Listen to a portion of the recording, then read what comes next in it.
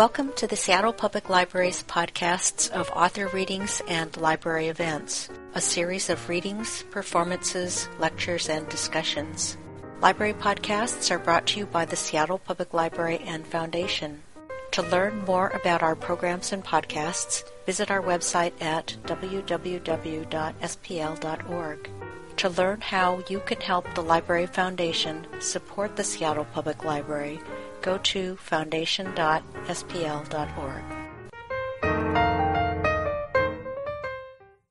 Good evening, I'm Marcellus Turner, and I'm the City Librarian for the Seattle Public Library.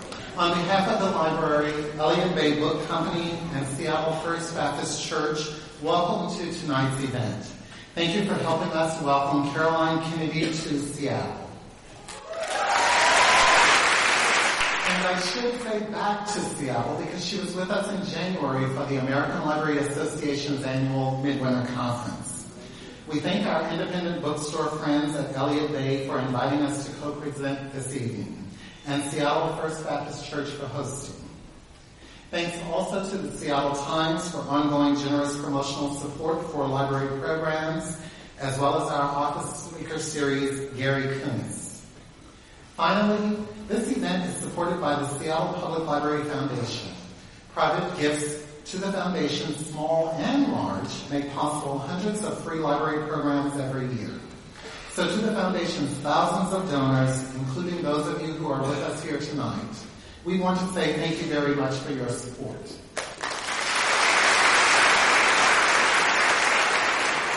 Now, let me turn things over to Karen Allman to introduce our special guest and to explain a few logistics. Thank you very much. It's my pleasure to be back here at Seattle First Baptist Church to provide the introduction for tonight's program. We are going to actually have quite a few participants, and some of them are on stage with us here this evening. Some student poets, and I'll talk about them more in a moment, and then followed by a talk and some poetry recitation and reading by our special guest, Caroline Kennedy. One of the reasons why we are presenting this program is because it's officially National Poetry Month. Every April, it's National Poetry Month. Some of you, I'm sure, celebrate, and this is part of our celebration, that we do offer poetry-related talks all through the year. So this evening, we're going to start with some selections from Caroline Kennedy's new book. It's an edited book, collection of poetry, Poems to Learn by Heart, and this is illustrated by a children's book illustrator, artist John Booth, and some of the poets have chosen some poetry to recite from that book, and we also have some original poetry. So for our first group, I'm going to introduce the Poetry Club from Stanislaus Elementary in South Seattle. The microphone and podium is a challenge. I think everyone here remembers starting an elementary school day with the Pledge of Allegiance, but poet Janet Wong has given us a lovely poem, and Caroline was nice enough to include it in her anthology. So when the students are ready, these are on. Are you ready, kids? You might quietly to yourselves recall the Pledge of Allegiance and listen to how creatively poet Janet Wong blended another concept in this poem, which talks about, what does it talk about? We say, I pledge acceptance of the views so different that make us America. To listen, to look, to think, and to learn. One people sharing the earth, responsible for liberty and justice for all.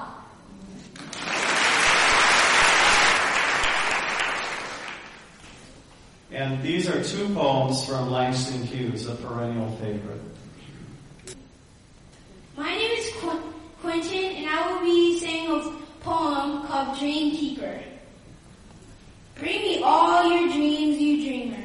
Bring me all your heart melodies, that I will wrap them in a blue cloud cloth away from the two rough fingers of the world. This poem is called Dream Variations, and it's by Langston Hughes, and my name is Cynthia. To fling my arms wide into some place of the sun, to whirl and to dance to the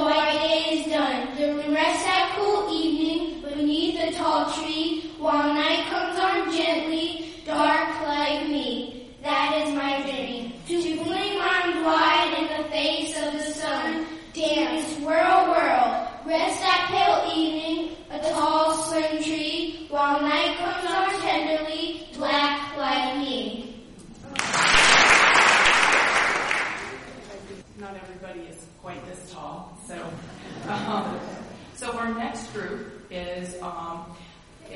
will include our state poet laureate, Washington State Poet Laureate, Kathleen Flanagan, and she is here with two of her students, and she teaches and has taught for many years in the Writers in the Schools program. So the first poet in the group will be Katie Del Vecchio, a fourth grader at View Ridge Elementary, and she'll be reading one of her own original poems. And then also a creative writing student at Seattle University, Elena Schoonmaker, will be the second poet, and then that will be followed by Kathleen Flanagan, their teacher. So please warmly welcome them. Hi, I'm Katie, and I'm going to be reciting my own poem. Queen's Room by Katie Del Vecchio. The Queen's Room is like parking in a sea of china dishes. The silver tin on the table, opening memories. The small tinge on the pillow is like a useful, unnoticed antidote being stored away. I smell solid gold in the Queen's Room. Is the Queen home? Because I'm snooping in her room. I'm not supposed to be here. See me wiggling out. Sonnet 94 by William Shakespeare. They that have the power to hurt, but will do none, that do not do the thing they most do show, who moving others are themselves as stone, unmoved, cold, and to temptation slow. They rightly do inherit heaven's graces, and husband nature's riches from expense. They are the lords and owners of their faces, others but stewards of their excellence. The summer's flower is to the summer sweet, though to itself it only live and die. But if that flower with base confection meet, the basest sweet outbreaks his dignity. For sweetest things turn sourest by their deeds. Lilies that fester smell far worse than weeds. I'm very proud. And I'm so pleased to see so many people out here for our poetry program tonight. Thank you for coming. I don't think Caroline Kennedy had anything else. And I'm going to recite for you for the very first time in public. The Snowman by Wallace Stevens.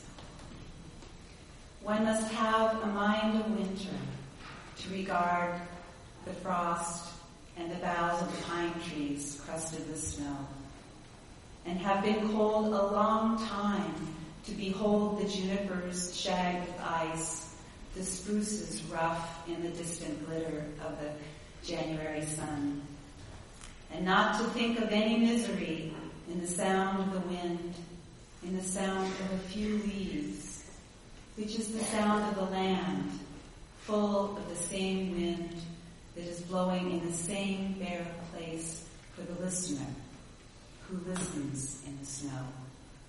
And nothing himself beholds nothing that is not there, and the nothing that is. Thank you. So for most of us in this audience, Caroline Kennedy really needs no introduction. You may know her more for her work in politics and also for her books on the Bill of Rights, the right to privacy. You may not know that she's also an educational activist and works in an after-school center that offers art programs to middle and high school students in New York. And this is a wonderful program because, as you know, I think many schools do not have arts programs, and so that we have the beneficiaries of some of the arts programs that are in our city, I think it's really extraordinary here. But we in the book world and poetry lovers also know her as an anthologist of many wonderful poetry collections, beginning with the best-loved poems of Jacqueline Kennedy Onassis, and then followed by a first collection of poetry edited for children, A Family of Poems, My Favorite Poetry for Children. And then in 2011, she walks in Beauty, A Woman's Journey Through Poems, and this is also a wonderful collection. But she's here to speak and read about her new collection, a second collection of poetry for children, Poems to Learn by Heart. And it's a wonderful collection of poets that are very well known and some that are not. Some from our area. The first poem that the Sangslo students read by Janet Wong was written by a poet who lived in this community for many, many years. And so it was wonderful to see a Washington poet in that collection. And it's also wonderful to welcome Caroline Kennedy to Seattle Public Library and the Seattle First Baptist Church. I had the great privilege of visiting their school this afternoon, and so I got a sneak preview of what you just heard. And it was even better tonight, and I couldn't tell if anyone was nervous. You weren't nervous. You were. Nervous at all. Well, anyway, you did a great job, and thank you for sharing with these people, because I'm trying to tell people that poetry is fun, and it's fun if you do it with your friends. And so now that they saw you, they'll definitely believe me. And thank you all for coming, and I'm thrilled to be here in this beautiful sanctuary, and on behalf, we're sponsored by the public library. It's making me feel very patriotic, actually, because our country was founded on freedom of religion and freedom of thought, and I think that's the two things that we're celebrating here tonight. Libraries really are all about the freedom to think and the freedom to dissent, and I think we all know that Thomas Jefferson's collection founded the Library of Congress, and Benjamin Franklin was on the first Philadelphia Library Company, and that's because they really knew that knowledge and education were so critical to our democracy. So it's wonderful to be here continuing in their tradition, and I want to salute all the librarians here, school librarians, public librarians, for the wonderful work you do in giving the gift of knowledge to communities across this country. And I've had the privilege of working in schools in New York City, and was particularly focused on libraries and arts, and that's how I ended up here, because the incoming president of the ALA is somebody that I admire greatly, and she taught me a lot about the role of libraries as really the heart of a school. And it's true for community, whether it's for seniors to go and see their friends, or a safe space for kids after school, and now providing all kinds of creative opportunities for kids to work collaboratively through technology. So I know that you have the most spectacular library anywhere here. So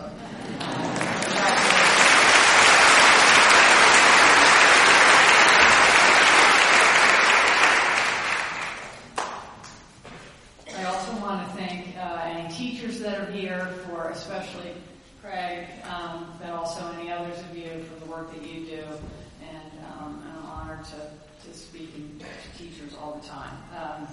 And I'm sure that all of you have wonderful teachers and wonderful parents to make you so incredibly interested in reading. This book that I'm talking about now is really probably came out of 3 experiences in my own life. My personal interest in reading and poetry, the joy that comes from sharing poems with friends and family, and my work with the New York City Public Schools. I was fortunate to grow up in a family that cared about words and ideas. My parents shared a love of reading, and they passed that on to me and to my brother. And I think it's really one of the greatest gifts that I've received. Because in a world of words and ideas, we're never really alone. When I was young, my brother and I used to have to write or choose a poem as a gift for Christmas or birthday or Mother's Day for my mother. We wanted to go shopping, and we thought presents were a much better idea, but she seemed to like this whole poetry thing, and so I guess we got to like it too. We had to copy it over and illustrate it and memorize it if we could, but that wasn't really mandatory. And I think we both came to secretly enjoy it, because it was kind of an open-ended journey of discovery through all the books and poetry, and we could read what interested us. There was no wrong answer, there was no homework, there was no grade, and it gave us really the confidence to enjoy the rhythm and the rhyme and the language, and not to be intimidated by poetry or feel like there was something that we couldn't understand, which is something that far too many people feel, I find. My mother saved all the poems, and she pasted them in a special scrapbook, which I have. And I've continued this tradition with my own children. They're not as obedient as me and John, so I'm not as scared. But anyway, they do come through, and I think it means a lot to them to be able to look through this scrapbook that goes back to something that their grandmother did. And she memorized poems with her grandfather on Wednesday afternoons after school. And so it was something I think that really was passed down, and I find that poems, if they're passed down in families, which I'm sure people here have the same experience, they really carry with them their little pouches of memories that really transport you, not just through the words and the language that the poet is writing about, but through your own life and your own memories. And I think that's really one of the most powerful things about them.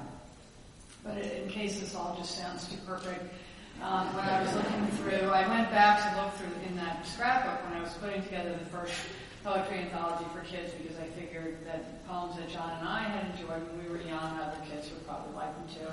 And I came across a poem that I had completely forgotten about that John chose for Mother's Day one year, which is called Careless Willie.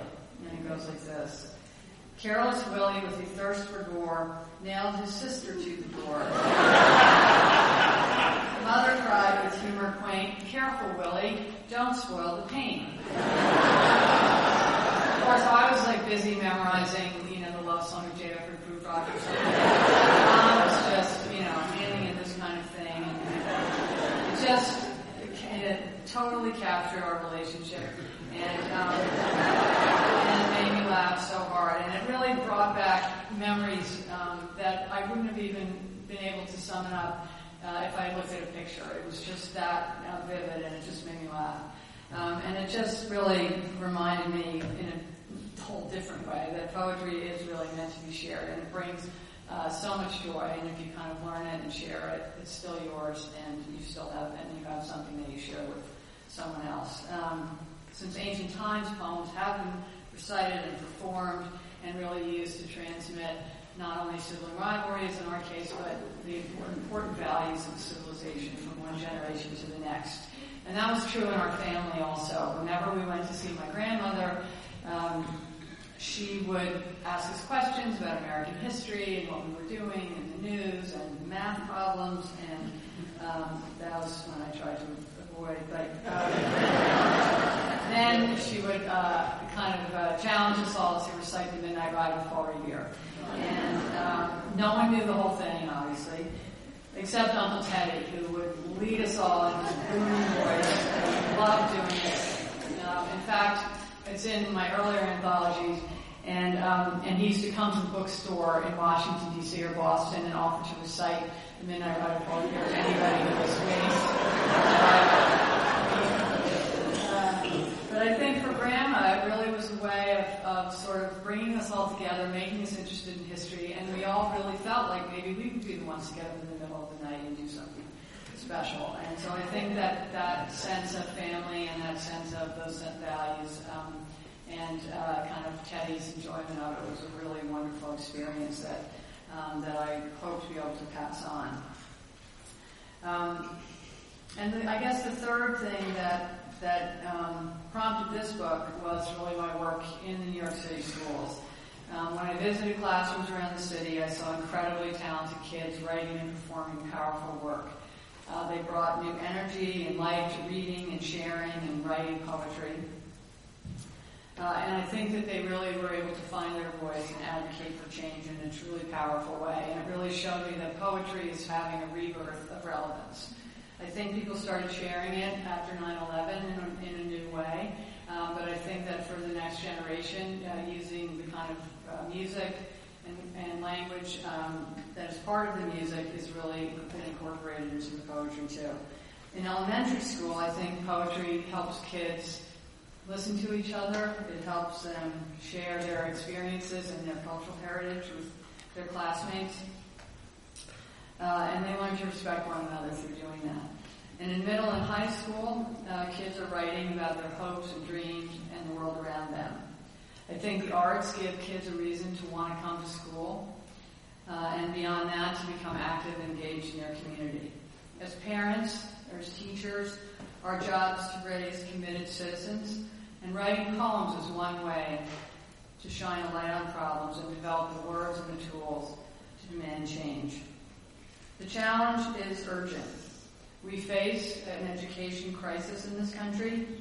14% of American adults can't read, and many children feel that school is irrelevant to what is going on in their lives. In addition to the long-term economic and national security aspects of this slow-motion disaster, it's a civil rights issue because students of color drop out at twice the rate of white students, and it's a moral issue because there is nothing more important to a society than how we raise and educate our children. In the olden days, when there were no books or cell phones to look things up in, memorizing information and poetry was necessary for survival. Today, in order for kids to engage with the world of words and ideas, it has to be fun. Reading the great writers can give us an appreciation of excellence that can change our lives. But kids need a way in, and I think poetry can give them that. Poems are short. It's not like being handed a huge chapter book. They're intense, they're emotional, they go right to the heart of the matter. And reciting and memorizing them with friends or family makes them dynamic and engaged. And for kids who need competition to get involved and motivated, poetry slams can do their thing. Practice, teamwork, and victory can all be part of the arts as well as sports. Some people don't think that's a good idea, but I think that as long as kids are engaged, I think that that's a good thing. In putting this book together, I enlisted my own children, who each contributed a favorite. My eldest daughter suggested The Poison Tree by William Blake, which she had meant to memorize in 5th grade. And it's sort of a creepy poem about friendship and anger, and I don't know why the teacher made her memorize it, but it's good. My son only likes 2 poems, and one was in the last book, so he gave me the other one, which is A Jar by Wallace Stevens. The other poem is The Red Wheelbarrow by William Carlos Williams, which is, as you all know, probably the shortest poem in the possible, but a great one. And my 3rd child translated a creation myth from Ovid, which is included here. So I have a full range, and of course they can't stand her. They think she's just the biggest goody goody that's going. But anyway, I don't care because it's fantastic and incredibly beautiful. So I also asked my friends, I asked their children, and I got wonderful responses ranging from Archelocos, from one of my godchildren, to the cremation of Sam McGee, from an education reformer in New York. And a lot of special memories came with them. Everybody had a story about these poems that they grew up with and meant something special to them. And so then I decided that I needed some more help and other insights. And so I enlisted 3 students from the after-school poetry program that I work with called Dream Yard in New York. And I had heard them recite their own poems. And it made me sure that memorizing poems was no longer old-fashioned. These poems were incredibly long and emotional and intense. There were individual poems and there were group poems. They were about their inner lives, about issues at home or school or challenges in their community, love, loss, betrayal, fear, domestic violence, justice, friendship, joy, hope. And not only that, they were putting their words into action. They had done a project where they discovered that the rate of HIV infection in the Bronx was the same as that in Africa. And so they teamed up with the local hospital and they decided to have an open mic event and a poetry night and a pizza party and to offer HIV testing. And they all came, all their friends came, their families came, and so many people were tested that night that it boosted the test rate for the entire district and got additional funding. So I think that's really the power of the word to make this a better world. As adults, we need to surround our kids with words, language, thought, challenges, and ideas. We need to help them find their own voice and use it to advocate for change. Poetry can do that because it teaches us to listen to others, to connect with our deepest feelings, to understand someone else's deepest feelings, and gives us the tools to pursue our dreams. As Wallace Stevens said, poetry is the imagination pressing back against the pressures of reality. It seems to have something to do with our self-preservation. And that is why the expression of it, the sound of its words, helps us to live our lives. Thank you.